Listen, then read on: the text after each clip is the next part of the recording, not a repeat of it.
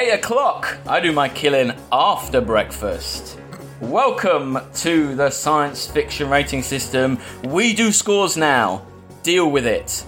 That's our new catchphrase. But really, this is the podcast that aims to rank every science fiction film 1 to infinity. And I can't do that job on my own. My name's Alex Humphrey, and I'm joined by Chris Redding. Hey, Chris. Hello. Hello. He's still got his Back to the Future hat on and his DJ headphones. What if you're wearing headphones and you had that thing on? It would look super weird. Would you just cover I think them? you'd just put them over the top. Yeah, maybe.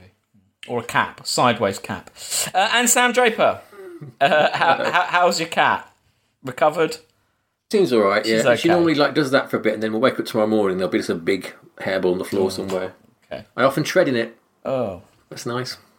So, we are here to discuss Back to the Future Part 3, the 1990s conclusion to Zemeckis and Bob Gale's Back to the Future trilogy.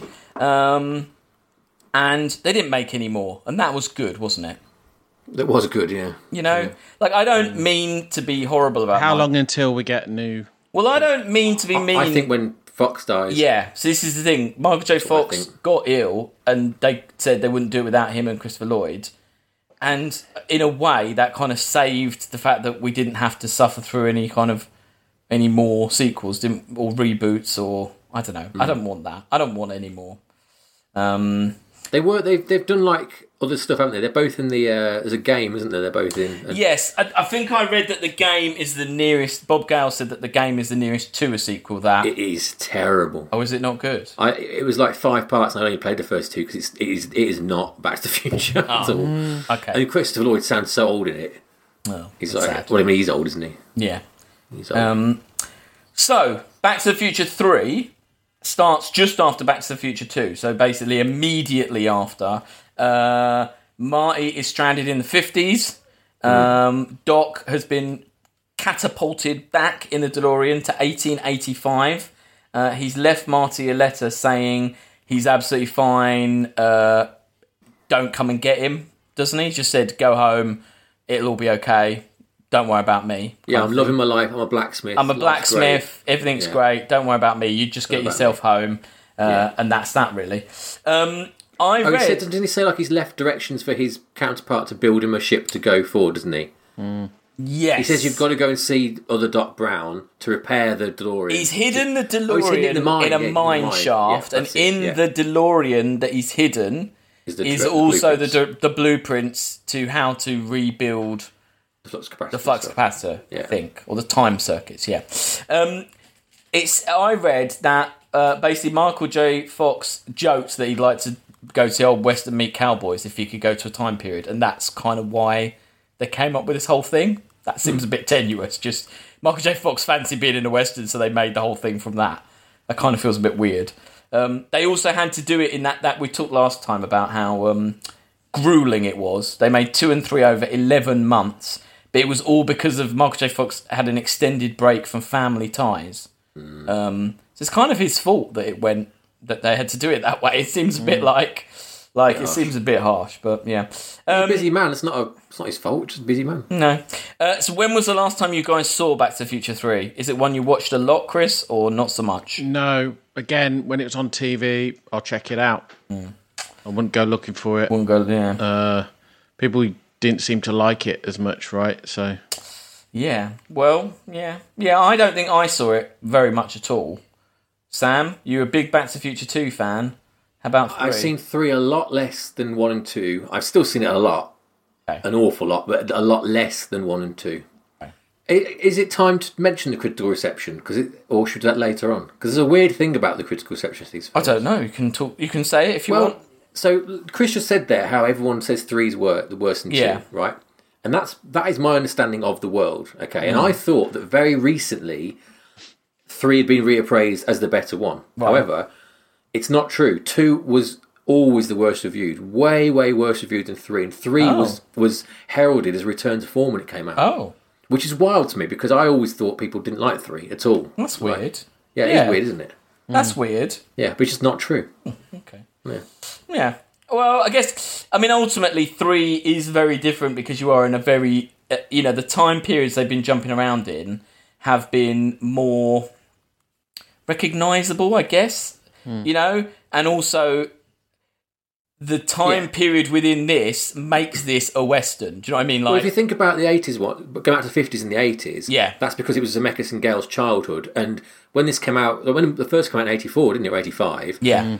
Most of your viewership would remember the 50s, wouldn't they? When they see that film. Yeah. No one would remember the Wild West. No. So that alone makes it a very different prospect. But also, and also to say that 1 and 2, the structures of them or the narratives don't really change. There's no like, oh, we're in the 50s, so it has to have like a hot rod race, or it has to have like, okay, it does have a dance, but it doesn't have to have a dancing, like a jive competition or something. So, or like we're in the future, so it has to have aliens. With this, it is in the Wild West, so you kind of have to have the tropes of a Wild West film, which I don't know. So maybe it's bad. I don't know. Maybe it's good. But yeah, so Doc, the 1950s Doc has just sent the original Marty from 1 back. So then the Marty from 2 shows up and is like, oh, Doc, you got to send me back again, I guess he's saying. So you get a bit of business with, they go back to his house, don't they? You see his dog. Christopher Lloyd reads the letter for about 10 minutes. Yeah. And it's very compelling the way he reads it, but it's a long scene that is of him. He gets a bit choked up about himself, doesn't he? Like, yeah, it's quite good, isn't it? Yeah.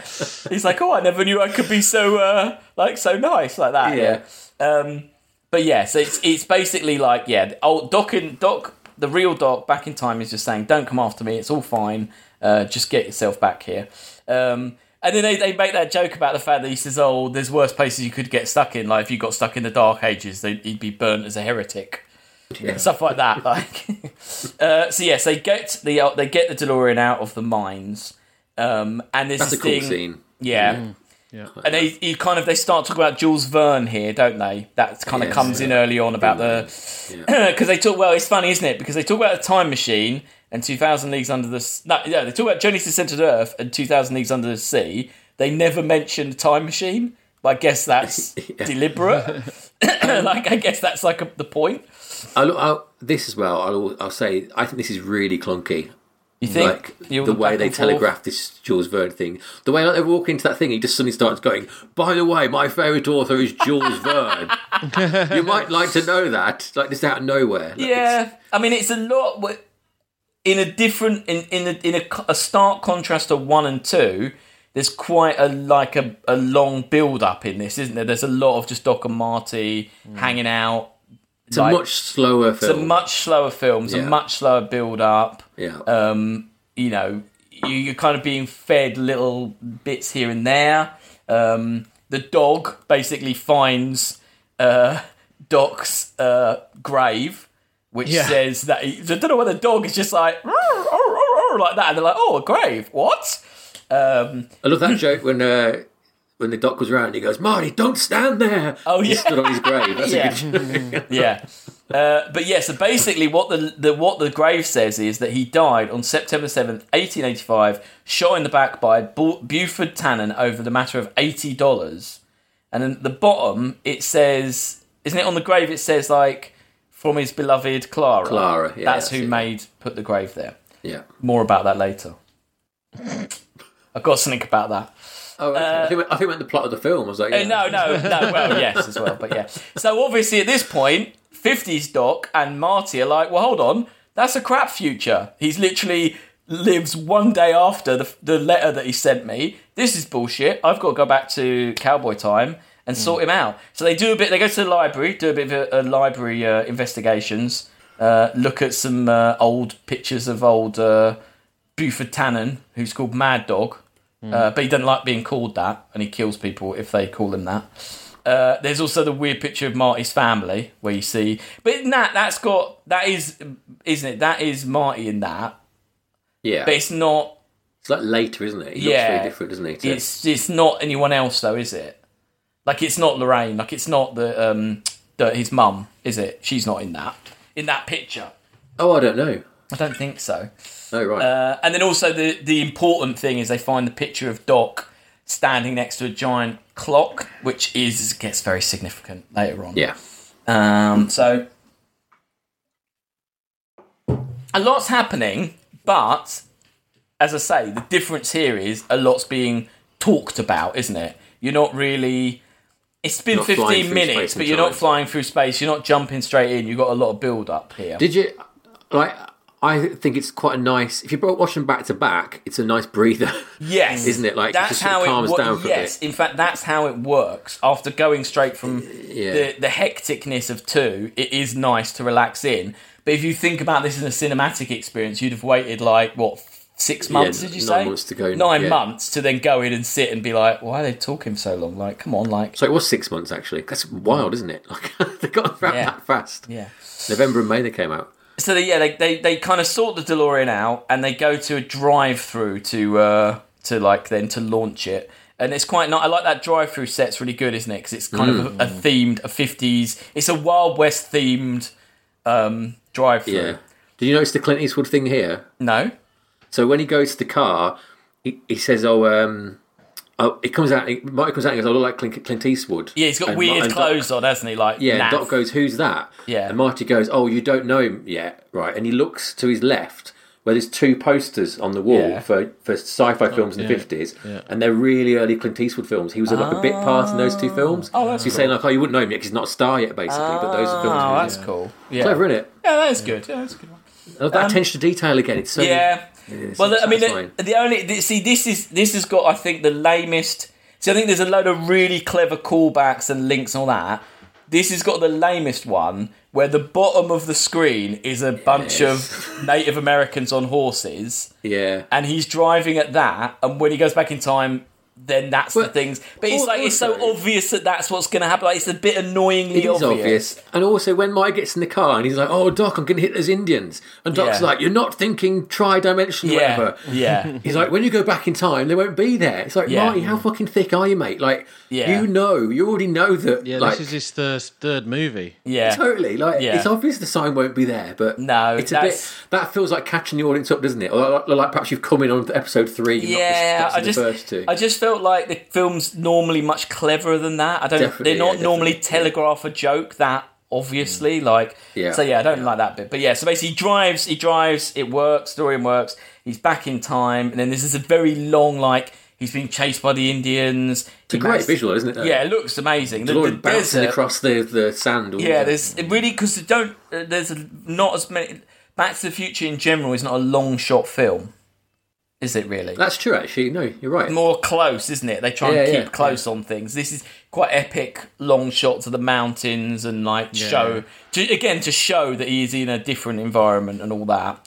Again, that's why the third is so Again, it's so strange they're made at the same time because the third films feels so different, doesn't it? Like you say, there's long shots and the pace of it and stuff like that, and like every aspect of it is retooled in such a massive way. Yeah. When the second one clung so closely to the way the first one was sort of constructed. Yeah. It's just like, I don't know, I would love to have been in the room when they're writing it because I just cannot believe how you would do this. Envision and then thinking, we're going to do them both within 6 months of each other. Like, what the fuck? It's just wild. It's just crazy. No, this is that Key and Peele sketch, isn't it? Again, the Gremlins one. Gremlins, But I mean, so he's chased by Native Americans, then he's chased by the cavalry. Then he parks the DeLorean in a cave, and the arrows hit the fuel line. Then there's a bear chasing him, and it just goes on, and it's just so much, isn't it? And then he runs and smacks into a fence,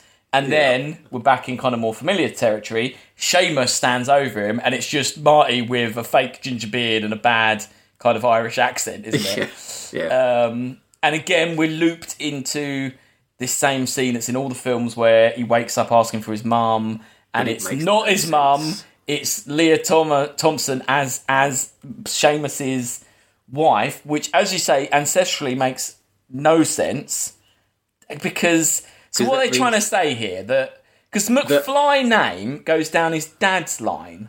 Yeah, well, it means that, so when Marty's dad meets Lorraine, right? Yeah. Lorraine must be directly related to Marty's grandmum. Oh God, that's even weirder. Because the guy in the 80s is Marty McFly's great granddad, isn't it? Yeah. So his great grandma looks exactly the same as his mum. Yeah, that doesn't make any sense. And the dads look Oh no, actually no. Hang on, the dad looks different, doesn't he? Though. Yeah. Yeah. Oh no, because Crispin Glover's the dad. Yeah, this right? is his dad's line. This is his dad's. You're going down the family tree on his dad's side, but you've got his mum there. So hang on, so all the McFlys look the same except for the Crispin Glover generation. Yeah. Yeah. And all the other side of the look the same, regardless. Yeah. Yes. It's very odd. What it should have been is the mum should have been Michael J. Fox in drag. Would that make more sense? So there'd be two Michael J. Foxes married to each other. yeah. Yeah. No. The dad should have been Crispin Glover, shouldn't it? The dad. Because I was about to say the mum should have been Elizabeth Shue, but that would have been even worse because that's his girlfriend in the future. His girlfriend. The mum should have just been someone else. No, but ancient Marty McFly should be Crispin Glover, shouldn't it? Yes, but you couldn't have Crispin Glover, as we discussed last week, because he was well out at this point. Yeah. Again, for a film that is so on its attention to details, it just seems so sloppy. Yeah. I know it's a good It's just gag, because they want that but, gag. like, Yeah, they just really want that. It's Yeah.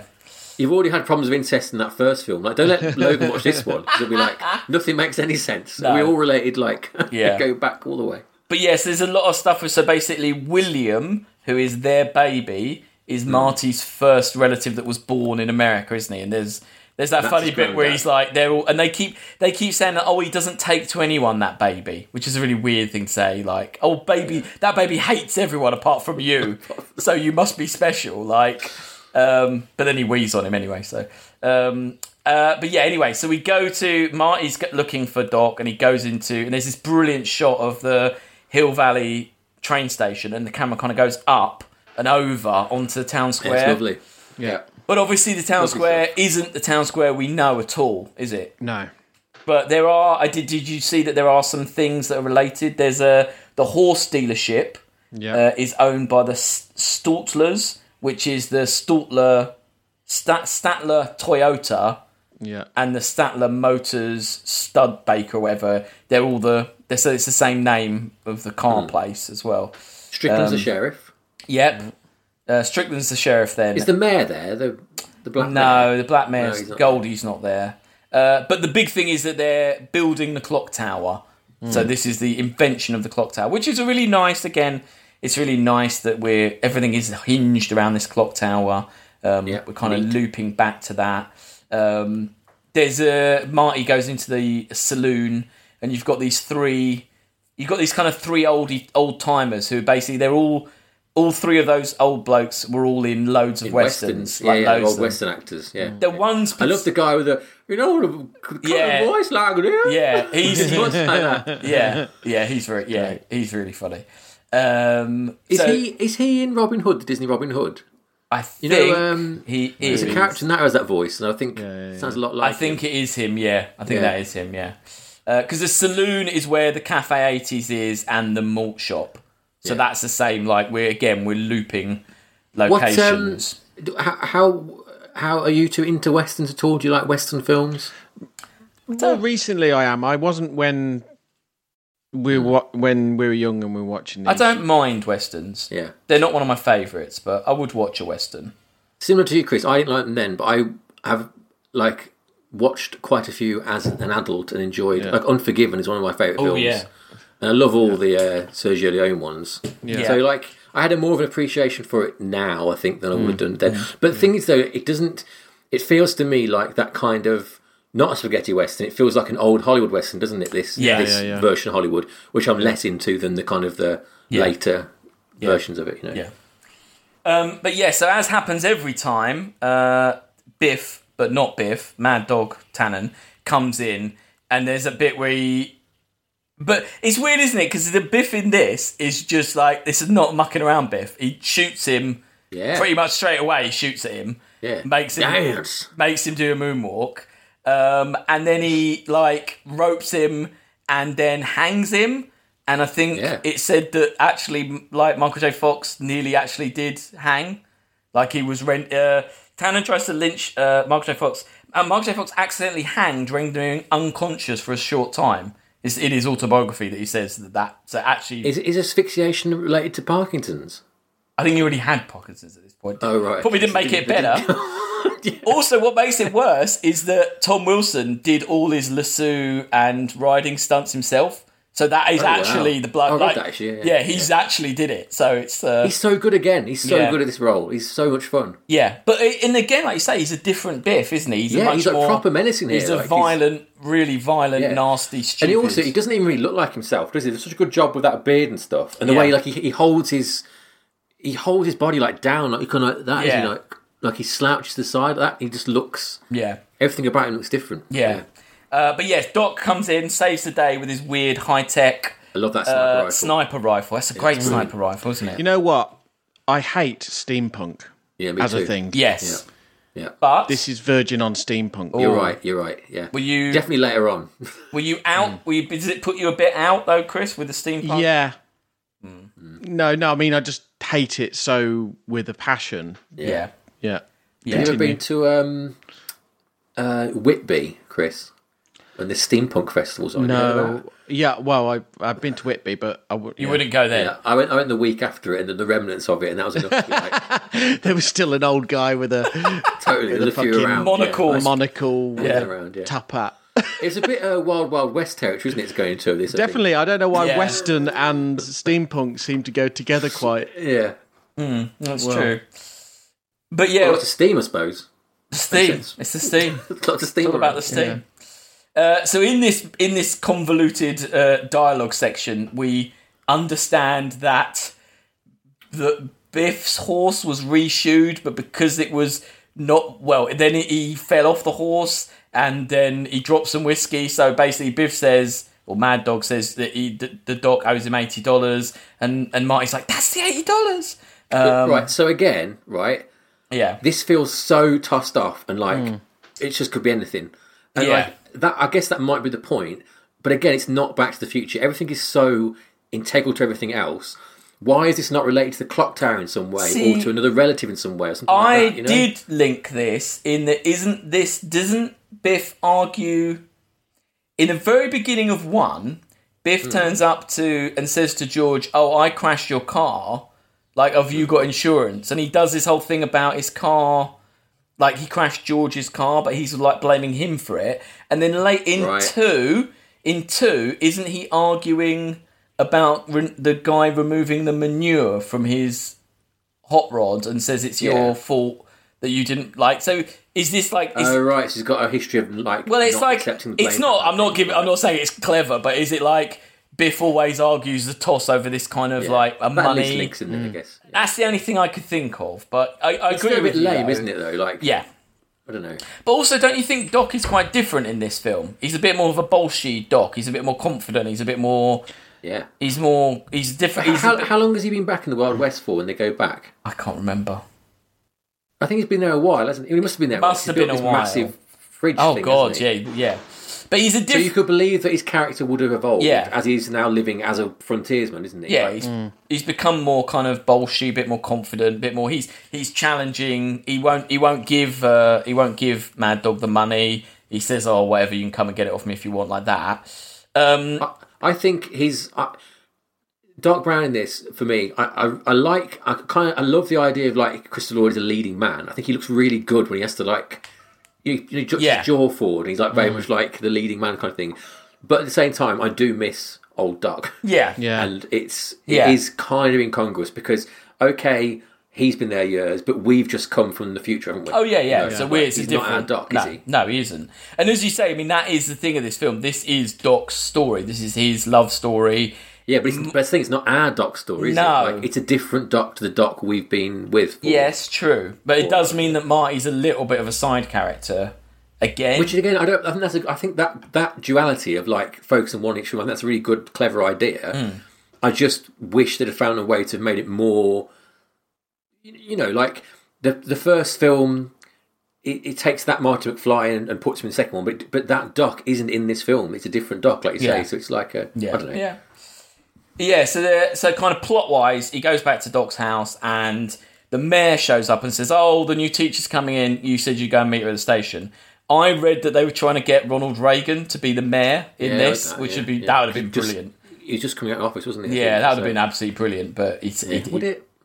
But it would have been a good link to this in the second film. I guess, yeah. I don't know. I know. Piece of shit, isn't he, though? And it wasn't a good actor either, so it would have been a bit... I mean, he's in it for 2 seconds. It wouldn't have been much, but yeah. So then there's a lot of talking again now about the DeLorean and how they're going to get it to work. And Marty's like, there's no petrol, the petrol line's broke. And they're like, but we can't make petrol. But see, I got confused here, because aren't there... I liked all that stuff. Oh, you liked all that, okay. Yeah. Aren't there 2 DeLoreans at this point? Hang on, what aspect do you like about that? They're trying to work I like out how he's like physically is explaining how having a DeLorean is of no use, because there's no roads. Yeah. There's no gas. Yeah. No, that's like true. Yeah. the physical boundaries of like where science is. Yeah. I find that quite interesting. Well, he says, I've got a scientific question for you, actually, Chris.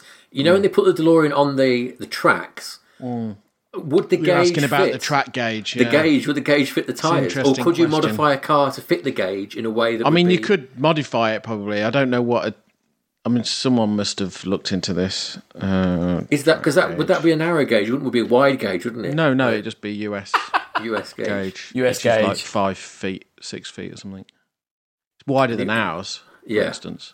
And who's the person? Might be too wide, That's what I thought. But then I think it looks like they've just put on wheels on the side of the other wheel, so it might be fine. I don't know. Okay.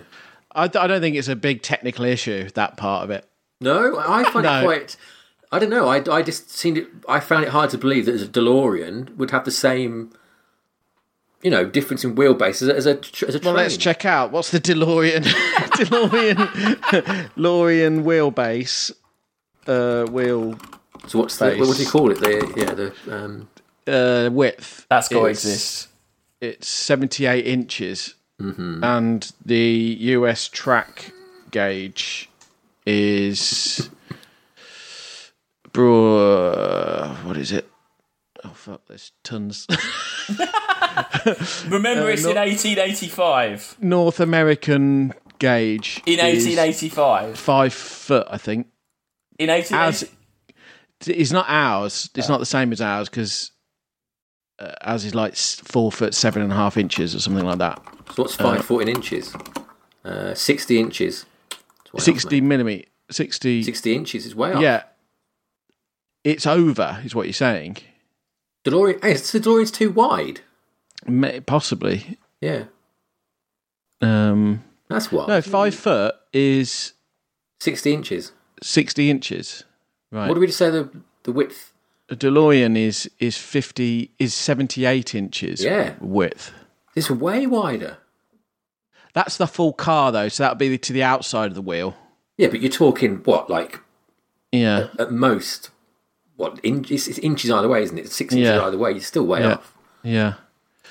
It's a wide car. But so that's even more a problem, because you aren't going to expand the bloody track, are you? Or no. You could bring your DeLorean. No. I think they've hacked that to work, but I don't think it's an. That's such a small thing, though. Like in the grand scheme of things. It's an integral part of the story. Yeah, I guess so. But my other question is: aren't there 2 DeLoreans at this point? There's the DeLorean that Marty came back in, and the DeLorean that Doc put in the mine.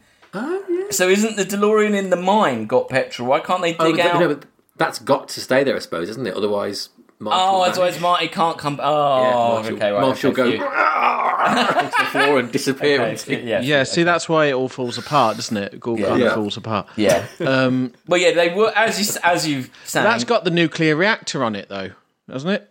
Mr. Fusion. The old one has. Oh no. Yeah. No. Hang on. They're both the same version, aren't they? They both got Mr. Fusion. Yeah. Yeah. Right. Okay. Yeah. Because the one in the mine is the one from the end of Back to the Future 2, isn't it? Yes. Yeah. So it's the same one. It's the same one, because the one he comes back in is that one that's in the thing from the future, isn't it? So the same car. They're 2 versions of the same car. Yes. They're exact. Yes. But didn't he say he needs like radioactive stuff? No, didn't he say they need? Isn't that listed in one of his problems? No.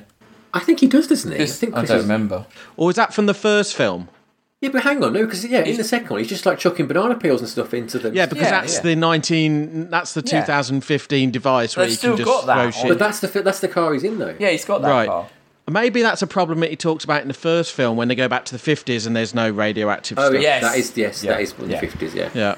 But yes, so they work out that the only way they're going to get any kind of speed is by pushing the DeLorean with a train. That's how they work out. Like I say, there's a lot of business with thinking about it. And then there's this whole thing. Sorry. It's literally so the Mr. Fusion is working, and they can use that. It's that it needs gasoline plus Mr. Fusion to run on. That's the thing. There's no fuel. Yeah.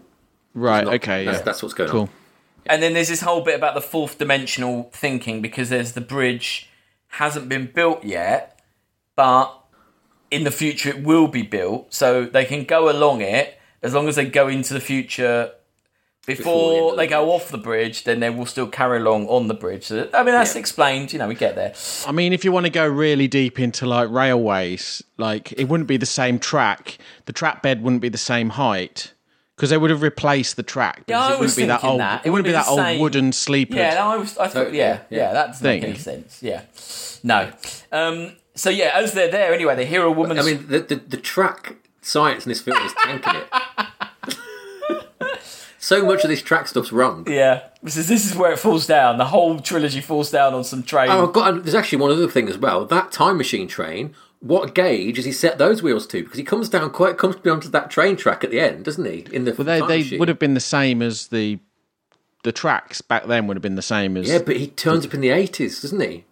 Yeah, no, that's what I mean. The tracks are the same gauge. Oh right, they wouldn't have changed. No, from the 1800s. No. Okay. But what I'm saying, they probably would have been at a different height, slightly different, because it would have been ripped out and put back again with like different sleepers. They would have swapped out the wooden sleeper track for the concrete. Okay. But so you got a hop on or something. It would have been a janky connection. Right, okay. I'll let it go now, Alex. Sorry. Okay, that's the gauge situation has been discussed at least. Yeah. That was an hour on the train. Yeah, thank you for bringing you to listening to science fiction railway gauge. Rating conversation. While they're there, they hear a scream, and it's Clara Clayton, the role written for Mary with Mary Steenburgen in mind, and she basically turned it down until her children said how much they loved Back to the Future, and she was like, "Oh, okay, I'll do it then." The weird thing about Mary Steenburgen, where else have we seen her? Well, yes, I've got this written down. Yes, where else have we seen her? Do you remember Chris? Do you remember Chris? Yeah, Curb Your Enthusiasm. No. The film Watch This with Malcolm McDowell in it. Yeah. Where she dates another man who's gone back in time. Yes. Oh. Remember? Time after time. Oh, right. Which is where H.G. Wells went back in time, and she was went forward in time, and she was a love interest in that one as well. So she was interviewed about this, and she said, actually, I've played the same scene in that film, Time After Time, and in Back to the Future Part 3. I've had a man from a different time period tell me that he's in love with me, but he has to go back to his own time. My response in both cases is, of course, disbelief, and I order them out of my life. Afterwards, I find out I was wrong, and that in fact the man is indeed from another time, and I go after them, to profess my love. It's a pretty strange feeling to find yourself doing the same scene so many years apart for the second time in your career. I love how that interview was basically her explaining the plot of the film. It's like confirming that she understood it. Yeah. But guys, I understood it. But it kind of it does feel a bit like she's been cast almost deliberately because of that, don't you think? Yeah.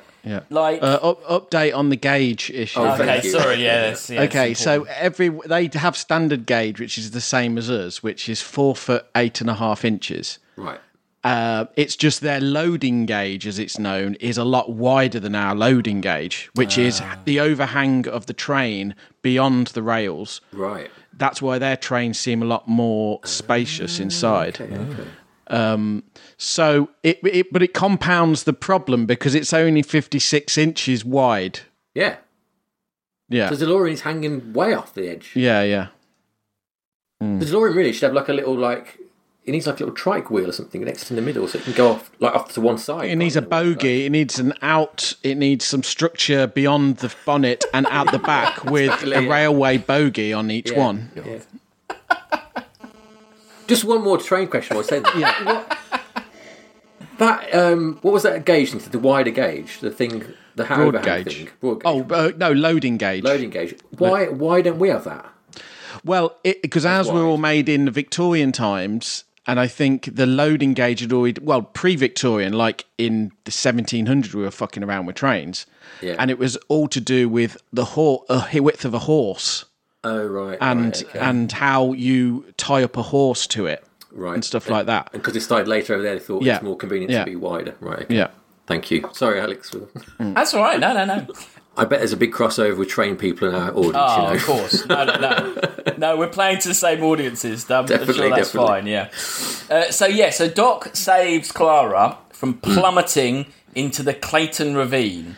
And they're very much like, Marty's all like, in school, there was some school teacher that plummeted into that ravine, and that's why it's named after her. Yeah, he's just clicked on that which one. Which is a bit weird, right? Yeah. Now, here's my I don't normally like doing this the film, problems with the film. I don't like doing this normally, but this one really struck me. Okay, so when we were in 1955 and they found the gravestone, it said that the gravestone was put there by my beloved Clara, yeah? Do you see where I'm going here? Yeah. He wouldn't have saved Clara if Marty hadn't been there for them to be out on that bit of thing, to have heard her. So how can the gravestone be put there by Clara if we're not in the timeline where Marty's gone back? It doesn't make that... And I don't like pointing that kind of thing out, but that one really bugged me, because I was like, but you made a big point of this Clara thing to have this That's the thing. And again, the first two films are so clockwork and precise that when they do make sloppy mistakes, like this and like Lorraine, it is sort of... And but we didn't... All you get from having that by having that line, all you get is Doc being like, I don't know Clara. Like, then you get the I wouldn't fall in love with someone. End, don't you? I don't like normally doing that kind of thing, but it did. I was like, that one doesn't make sense. Hey, let's stop and have a quiz. Would you like a quiz? Oh, well. We haven't had a quiz for a while. I thought we've already had a quiz about train games. Well, we have had a quiz. It's a quick fire quiz. So obviously these films very famous for having the song "The Power of Love" by Huey Lewis and the News. So I'm going to tell you some artists and songs, and you're going to name the film that they're from. Okay. So, Sam, Elton John. What's this got to do with train gauges? It's nothing to do with train gauges. Oh, right. It's to do with Back to the Future. Okay. Elton John, Circle of Life. The Lion King. No, it's Chris's question. You said Sam. The Lion King. Oh, sorry, Chris. You said Sam. All right, but I'm going to... Okay, well, all right. Okay, all right, we'll just give that to Chris. It's all gone wrong. It's all gone horribly wrong. Thinking about trains. He's flustered because this gauge situation. Gary Jules and Michael Andrews' Mad World, Sam. Donnie Darko. Yep. Chris, Billy Ocean, When the Going Gets Tough, the Tough Get Going. It's a great song. 80s, Kathleen, what's it, and Michael, what's it? No? Yeah, I can't, sorry. Don't know. Sam, do you want to steal? Don't know. No? Breakfast Club? Jewel in the Nile. Jewel in the Nile. Yeah. Sam, Gangster's Paradise by Coolio. That's from a film? Yep. Oh. Turtles 2? Nope. Chris, do you want to steal?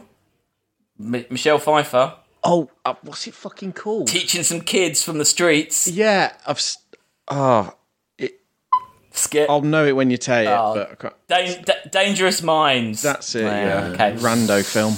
Chris, Christina Aguilera, Pink, Lil' Kim and Maya, Lady Marmalade. Oh. Do you know that? Remember that one? No. That's not Austin Powers, is it? No, Moulin Rouge. I was going to say Moulin Rouge. Oh, okay. Rat. Sam, All Saints, Pure Shores. Oh, that is... it's that fucking shit one with the beach. Yes, very good. Chris, good song though. Michael Sembello, Maniac. She's a maniac on the floor. Yeah. No? No. Flashdance. Fuck. Tom Petty. Tom Petty, Free Falling. Sam Draper. I didn't know that was from a film either. A film we've watched on this podcast. No, not a film we watched on this podcast. No, sorry. I'm lying. Tom Cruise film. Cocktail. Jerry Maguire. Righteous Brothers, Unchained Melody, Chris. Well, it's not from the film, is it? It wasn't written for the film. Yeah, Ghost. Bryan Adams. Written for Ghost. No, I know, but these are famous songs from the... They were made more famous by the film. Okay. Bryan Adams, Everything I Do It For You. Fucking hell. Robin Hood. Prince of Thieves, yes. Chris, Eminem, Lose Yourself. No, what's that? 8 Mile. I know. 8 Mile. I know. That's his best song, yeah. I think. Steelers Wheel, Stuck in the Middle with You, Sam. Reservoir Dogs? Yes. Kenny Loggins, Danger Zone. Top Gun. Yes.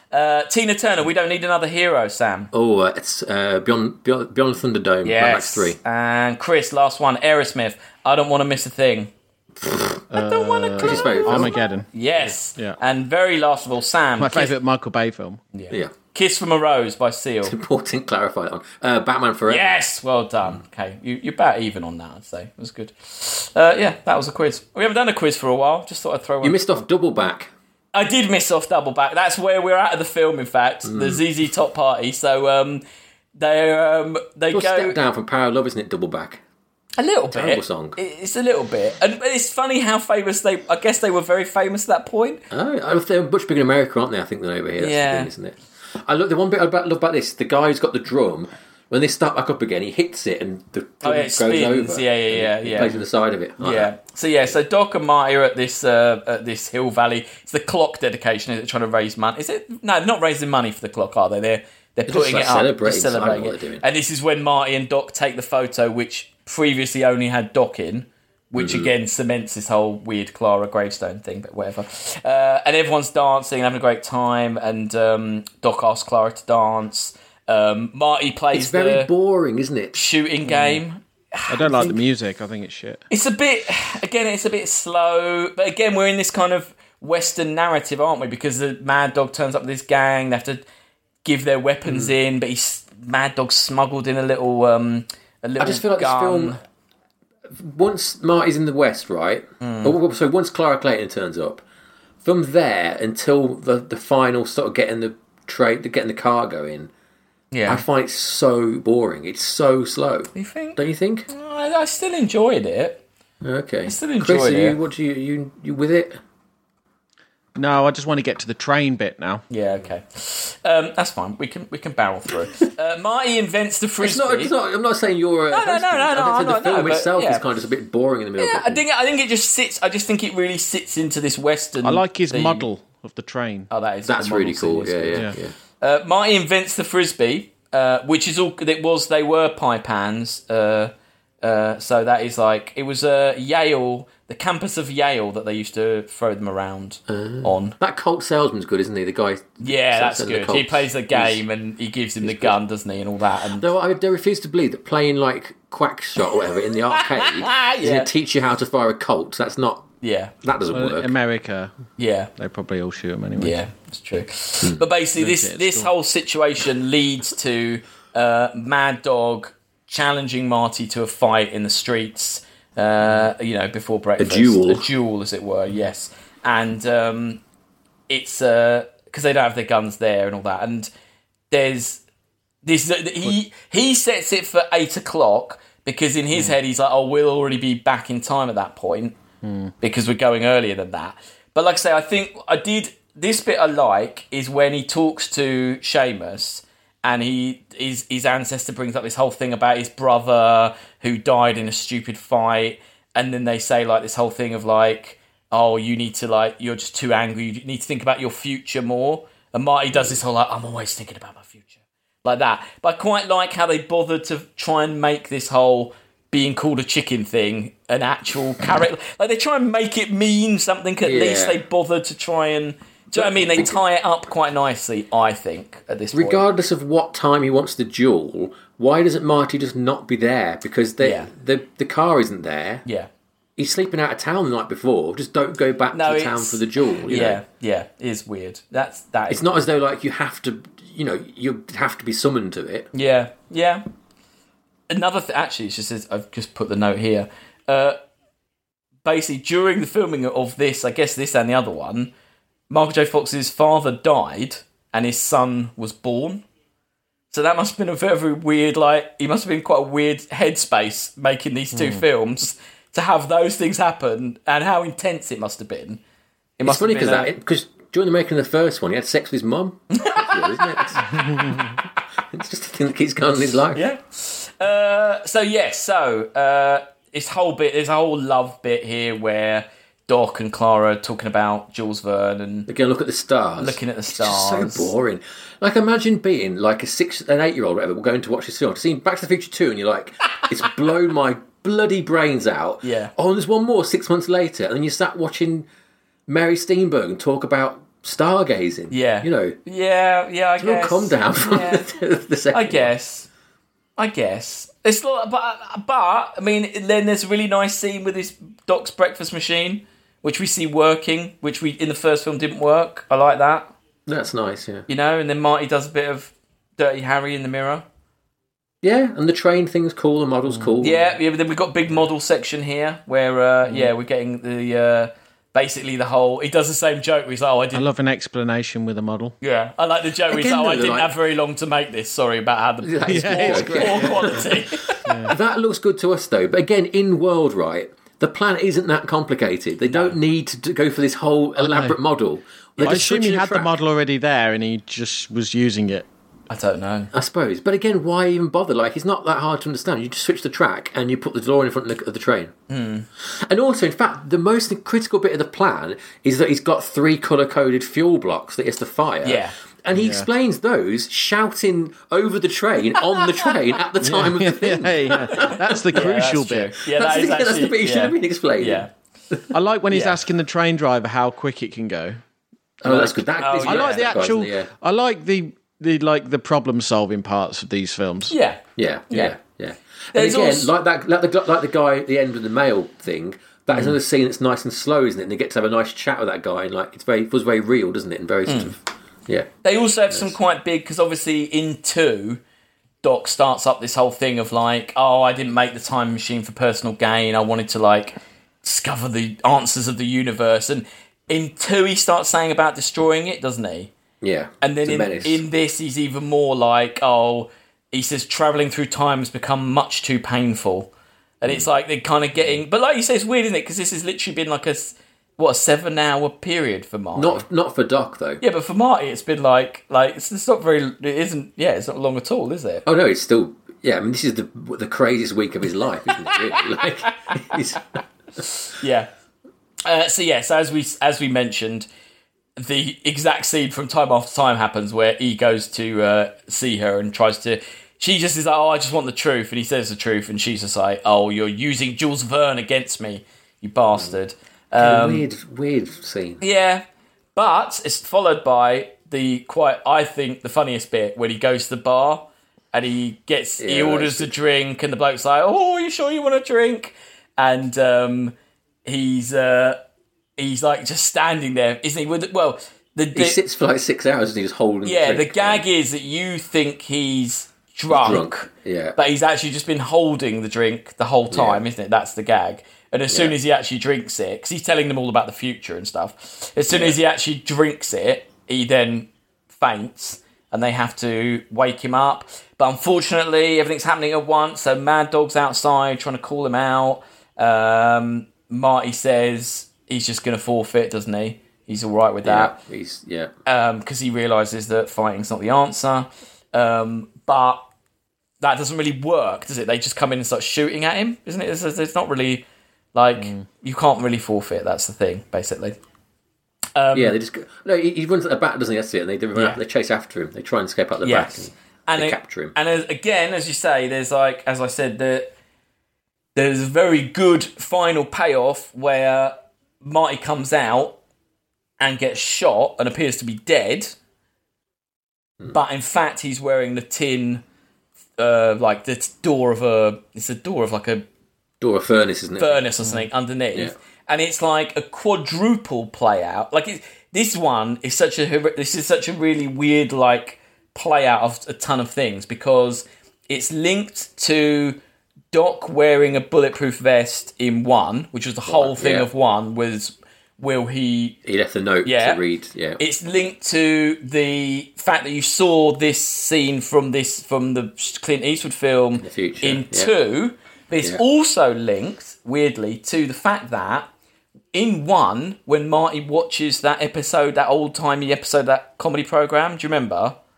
And he says, this is the episode where the bloke dresses as an alien to make his... Oh, yeah. But it's the same thing, isn't it? Because he's been inspired by a TV show, a TV thing. And he's put it into his life to then... So it's this kind of like massive, huge payout. And then he punches Biff a lot. There's quite a lot... See, you know that shot when he punches Biff and he spins like into the close-up shot? Yeah. But they do it about like 7 times, don't they? They do, yeah. Like, they just kind of keep doing it, don't they? But, yeah. So anyway... I guess it is the climax of, like, this is the end of Biff throughout all time, isn't it? The last of Biff. He ends... Well, it's the beginnings of hating manure, isn't it? And the manure is horse feed. Manure. It's horse feed pellets, basically. That manure. So, isn't that manure anyway? Well, that's the funny thing. Through the thing. Yeah, exactly. It's almost like implying that the horse feed, it looks like that on the way in and on the way out. It looks gross in his mouth, doesn't it? Yeah. It feels like his mouth. It's horrible. So we're barreling towards the climax here. Doc and Marty run to the train. Clara's on the train, but she hears a barbed wire salesman. Why has that guy got a bit of barbed wire? That's really weird, isn't it? There's a huge... I don't know. Well, that must have been invented then, right? There is a huge, big thing about this guy I found somewhere. About who he's a real person. Where is it? The unnamed man in the saloon with barbed wire with whom Doc Brown converses is John Juan Gates. He was a salesman for the Southern Wire... Gates is normative determinism, isn't it, for a guy about barbed wire? He was a salesman for the Southern Wire Company in St. Louis, Missouri, which merged with the wire company of William Edenborn of Paddock Wire. It's like all this weird stuff about J.P. Morgan and like... They must all be real, right? Well, I don't... And it says he was one of the people that like set up the Texaco Oil Company or something. But I don't know if it's like... If this made up or if this is... It's based on a real person... It's very odd. It's a weird callback to make because no one's going to get the reference on it. Unless they were like sponsors of the film or something. It's very weird. Anyway, so the barbed wire salesman basically is talking about... They got that lucrative barbed wire. They got Pepsi in the second one. Placement. Barbed wire placement in the third one. Yeah. Barbed wire must have like revolutionised the West, though. Definitely, yeah. In technologically speaking. Yeah, cattling. It's weird that that's all we know about this man, though. That he likes, but he sells. That's all I need to know. Is that all you need to know? I'm glad it's in pop culture that it's being acknowledged. Barbed wire, big. And thing. not only that, he saved the love life of Doc Brown. So what a man, you know. So Clara's got off her train. Did she got off the train? Yeah, she got off her train. She pulls the emergency stop and jumps off. Yeah, and so they catch up. They get on a horse. Yeah, they rob the train. Well, they don't. They do a science experiment. They take off the. They take off the car. What's it called? Yeah, the top, the front, the top. Take off the top of the train. Keep the coal. Start pumping it in. Clara's behind. But they've got these 3 explosive bales. But you're right. Why does Doc explain this at this point? Like he's shouting, like, "Oh, by the way!" Yeah, like this is very important. This bit, isn't it? And I like the visual motif though of the steam changing colour to the 3 different steps. That looks really good. It's a bit ridiculous. And then there's lots of craziness where she's like hanging upside down, and Marty's in the DeLorean, and he sends the hoverboard back. It's too long. It's a bit too long. No, even I think it's a bit too long. And basically, it's just as he hits the speed, goes through. And Doc and Clara kind of veer off on the hoverboard. That's a bad shot, that is. Yeah, that looks... The way they go off, and the hoverboard's like now suddenly about 8 foot above the ground and like veering into the sky, isn't it? Like going off like this. Yeah. And then, Marty comes through in now what's been called Eastwood Ravine. So we're assuming that they named it after him dying. Well, yeah, because the town folk would be like, "Where's Eastwood gone?" Wouldn't they? Yeah. So and Doc would have gone, "Oh, he died off the ravine." Yeah. To explain where he went. And there's that really funny shot where he's just going along, and there's all the parked cars. That's really and good. It's like ding, ding, ding, ding, and they're just he thinks they're waving at him. Yeah. It's because the train's coming. That is a good shot. Just as he jumps out, just as the train plows through the DeLorean, isn't it made of solid steel? The DeLorean. So actually, in the last film, the doc said that even a 1950s car would cut through a DMC DeLorean like a knife through butter. Oh, does he? Oh, he does say that. But then in the first film, doesn't he say it's made of solid steel? Well, the stainless steel body work of the DeLorean, but it's not stronger than... It's probably less strong than the rest of the cars and things. And also, it's a big fuck-off cargo train. It comes through, isn't it? Like, it's a huge... Yeah, I mean, if you watch videos of that happening in real life, it's... It'll fuck you up, mate. Yeah. Yeah. So Marty's back. He runs to find Jennifer, who... It's kind of neat how that last journey, like, just disintegrates it into bits. Yeah. I quite like really that good. sort of... Yeah. He gets Jennifer... No, does he find Jennifer first? No, he goes back... Was the hoverboard in there? No, Doc's got it. Doc's on it, and he flew away in it. Yeah. He gets home. He goes home first, and Biff's there, and Biff's like really angry. But then we realise that we think, oh no, Biff's gone wrong, but actually it's still the kind of sad, kind of meek car valet. Yeah, Biff. Car valet Biff, who was still shining up the car. Oh, because they all think he's gone camping, don't they? For the weekend. I really hate all this. You hate all this? It's so unnecessary. All this prattling around with his girlfriend. And they get Jennifer. They have a kiss. She says she had a bad nightmare. And then she's in the car, and then she's a bit like, was that a dream though? Like, actually, was that all just actually real? And he's a bit of a dick. He didn't really say anything, does he? Well, it's only because she's got the paper. Actually, I forgot. Earlier on, there's a bit when Doc says something about like, oh yeah, your future. And Marty's like, what do you know about my future? And Doc's like, oh, I can't tell you all that. And it's like he knows what's going to happen to Marty with the accident. He does know, yeah. But he deliberately doesn't...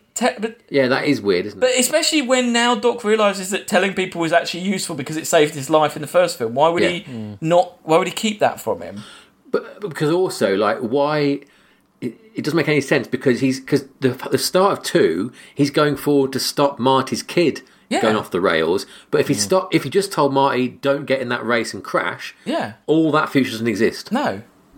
Yeah, so anyway, they pull up alongside in his new weird Jeep thing, which is not a better car than a DeLorean, is it? Well, DeLoreans are really...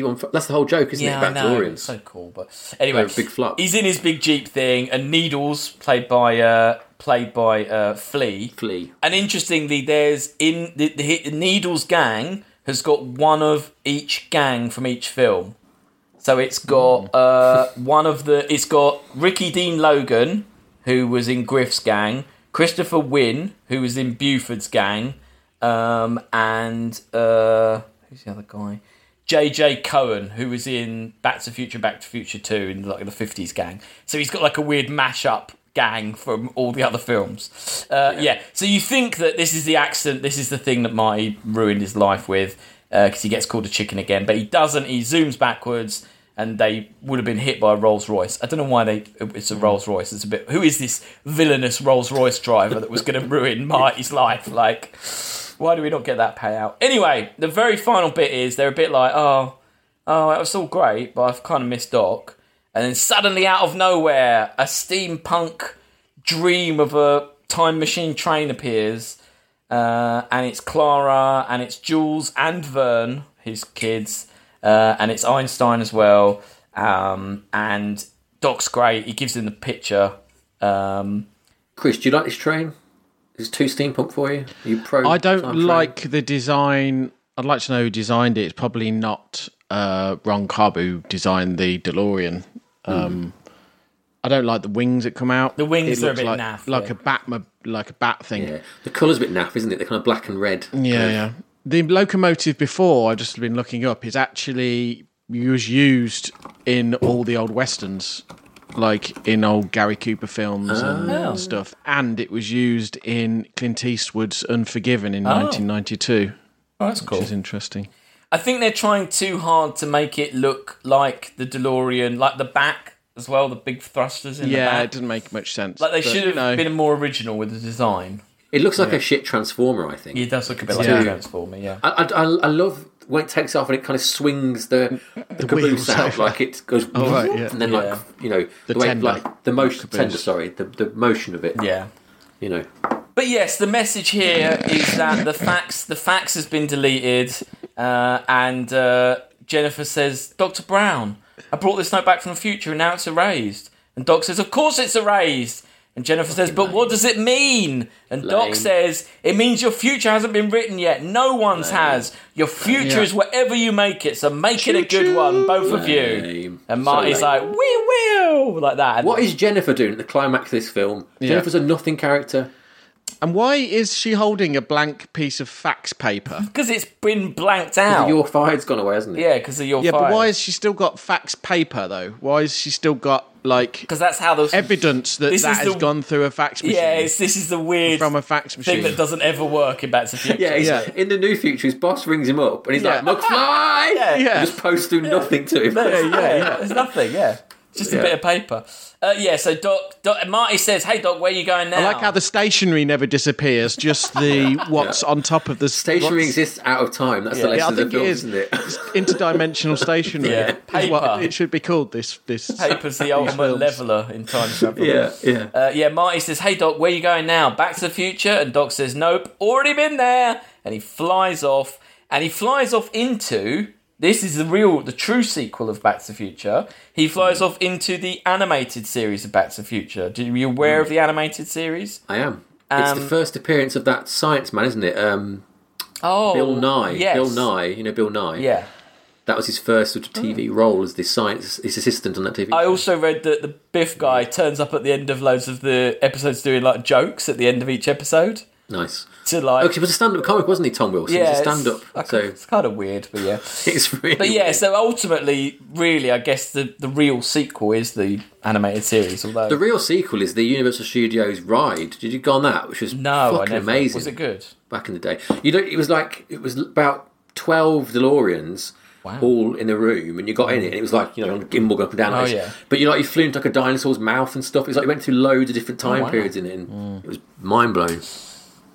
Is it still there, Chris? I guess that's gone, hasn't it? I guess it's a bit old fashioned now. Anymore, it's 30 years old. It might be in Florida. I don't know. Sad. But yes, that is the end of Back to the Future 3. And as we said at the beginning, it kind of they didn't really. It says in 2008. Bob Gale said, the idea of making another Back to the Future movie without Michael J. Fox, Hold on. This locomotive wasn't made until 6 years after where this film was set. Oh. Wow. So many train errors. News just coming in. News just for the train. For the people listening to this, for only the train elements. Train enthusiasts, so sorry. And this company didn't even have these types of locomotive. Fucking garbage. It's a stitch-up. It's a bullshit film.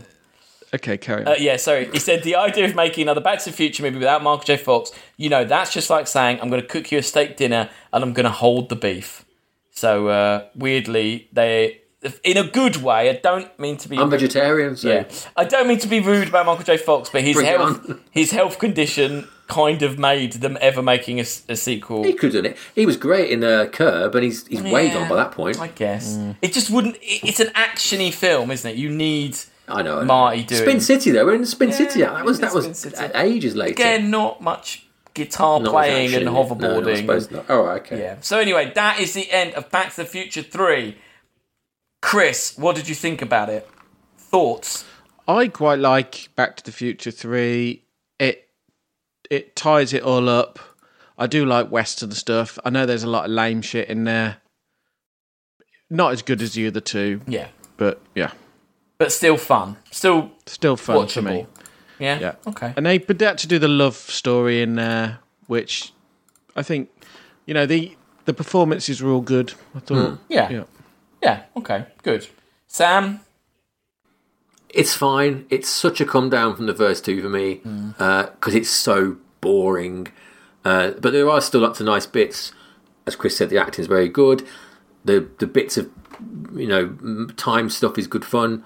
It's just so dull. Like, it's such a not a Back to the Future film in a lot of ways, but I know it's kind of the point. But also it's kind of like a remake of the first one, but like just a bit rubbish. So, I don't know. Yeah. And as I said, like, it's not like, this isn't the Westerns, this isn't the gritty Western. This is like John Wayne Western rubbish. Yeah. So like Sunday afternoon Western kind of. Definitely, yeah. So no, it's true. And as now, I still cannot believe that it's much better received than the second one. It just makes no sense to me. No, that must have been surely that's been reevaluated. No, now people still think the third one's way better than the second one. No, it's not. Anyway, no, I know. I like it. I think it's fun, but yeah, I agree. It doesn't. It hasn't got the kind of like the beauty and like perfect. It's not as perfect as the first film, and it's not as fun and kind of experimental and interesting as the second. No, it's so sloppy, as we've discussed, isn't it? Yeah, and it does feel good to get Doc's romance, and it does feel like a nice ending. And I think if you just watch, like, if you literally watch them in a row, I think it's better if you do it that way. But yeah, again, on its own, it really doesn't really work, and it's the weakest of the three. I think in a row it's rubbish because 2's such a ridiculous mess. I think 2 they should be switched round. I think because 2 is like a climax of like we are going full steam ahead to the point of it's breaking here. Yeah, I guess every possibility breaks, and then this is like such a come down of like, or we couldn't possibly outdo 2, so we've not even bothered to try. Yeah, no, maybe I'd have done them the other way around. Yeah, but then no one would have gone to see 3, would they? Because if 3 was 2, you'd be like, this isn't Back to the Future. I'm not interested in 3. Yeah, so it's kind of I guess yeah. Anyway, let's rank this. Let's rank, score. Let's score this. Well, I think Science is automatically lower than the old one because of all these training accuracies, isn't it? Yeah, and all this steam science, which isn't really. I mean, could you that Friggy build? It's not science, is it? No, there's a few more liberties being taken. But the thing is, they do attempt to explain it all, and it's not like Beyond the Realms, and I think because he does a lot of explaining scientifically of why they can't do certain things, I do think it like keeps it up there slightly in the science. I would go sort of a 7 again. 7, okay. Fair enough. I know we found some errors in the track gauge. Well, and stuff like that. Maybe it should lose a point for this. Well, you've literally said that the train shouldn't even be there. Well, I guess, but there's probably a million things that shouldn't be there. Yeah, true. It's a Western. It's like a film vision of the exactly. Yeah, and in that world, they are explaining a lot of what's going on within that world. Okay. Craft. I mean, it's not. It still looks competent. Great. It looks good. We don't have as much of the cool millions of. I mean, there's a couple of Martys, but that's all you're getting, really, isn't it? There's no more Biffs or. You're not getting any of the cool fun. You don't get as much of the split screen stuff. No. It's serviceable. Yeah, it's serviceable. 6. It's still a really well made film, isn't it? Just not quite as well made. Yeah.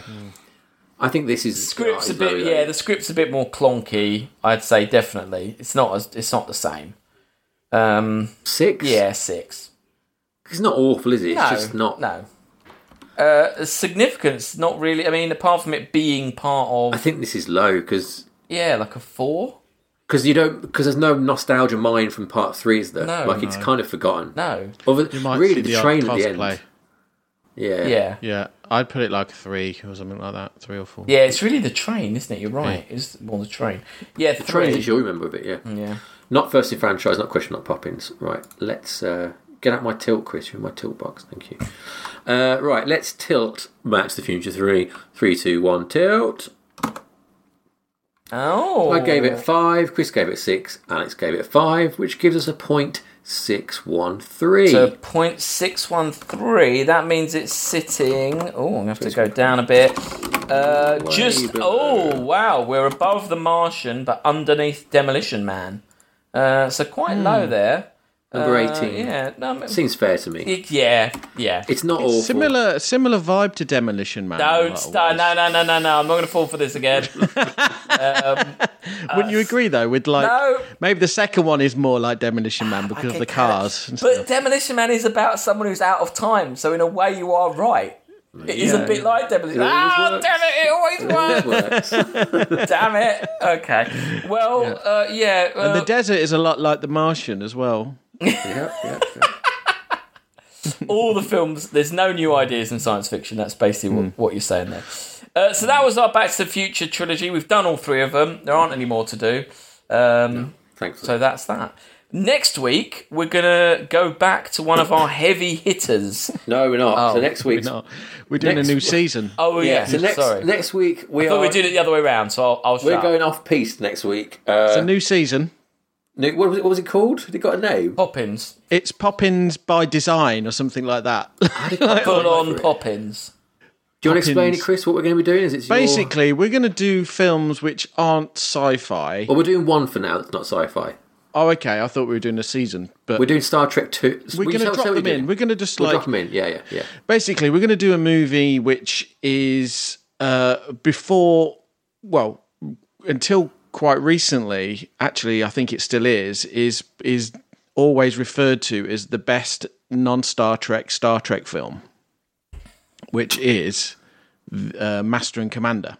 Isn't it technically called like Master and Commander at the Edge of the World or something? It's got Master and Commander, Far Side of the World. Yeah, that's the one, yeah. Which is like a Napoleonic naval film, but it's really loved by the Star Trek community for various reasons, which we'll find out. Yeah, but SFRS Below Zero. That's the name of the season because we're going below zero. Oh, that was it. So these will always rank in the negative. Yeah, but we're doing what we consider maybe like good films out there, which are either like reflective of, inspired by, inspiring of sci-fi. Yeah. And we're pairing it with Star Trek II Wrath of Khan, which is basically very similar in its themes. Yeah. So long-term listeners will know we did this way, way, way back, but it's part of we did 3 films at once. Obviously, it's not in the new list. It's a very important film. I saw it in 4K earlier this year. It got a 4K release, so there's a reason to do it again. So totally. So that's the next. So basically, those 2 films are like some of my biggest loves. So this is it's going to be a very interesting episode. It's going to be a Chris loving, basically. Yeah. A lot of naval. There's going to be a lot of naval stuff, a lot of boats. If you liked all this train stuff, you're going to get a lot of boat stuff next. Strap in.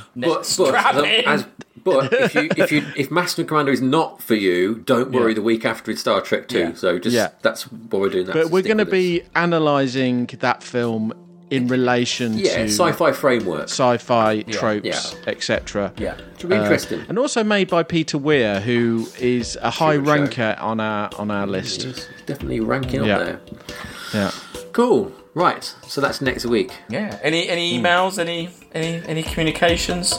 Apart from that other than what are we doing? Yeah, what are you doing? We've resolved that. What's going on? Yeah. What's this new? We've resolved that issue. Good. Yeah, we score stuff. Now. We that do rebellion numbers. Has been quelled. Yeah, there is numbers involved. Yeah, deal with it. Yeah. Oh, and also obviously the normal complaints about where you it's been 3 weeks. The normal complaints. It's been 3 weeks. What's going on? Have we stopped? Sorry. Yeah. I mean, God, we've got so many episodes though. Can't people listen to old ones? They're all pretty good. Heard them all. I mean, we're of a consistent. Unlike Back to the Future, we're of a consistent standard. I don't know about that. We are consistent. Consistent, yeah. On a certain level. I mean, consistent in the quality. I don't mean in the regularity, but yeah. Also, where's the what about that Picard episode? Yeah. It's in the pipes. Did we do that before as a mixed episode? Did we? We didn't give it its own show before. Is that still not gone up, the Picard episode? I don't know. I missed it. I don't know. Have I not put that up yet? Okay, we've got one in the bank. So that's good. Okay. Anyway, so join us soon for Master and Commander. Sci-Fi Below Zero. Far Side of the World. On Stranger Tides. Sounds like a Pirates of the Caribbean. Have you guys watched it yet? I've still never seen it. Yeah. Never ever seen it. We show it a lot at my cinema. People like it a lot. Mate, it's one of my... Oh, God, it's so good. Right, okay. Anyway, that's that. See you next week. Take care. Bye. Bye.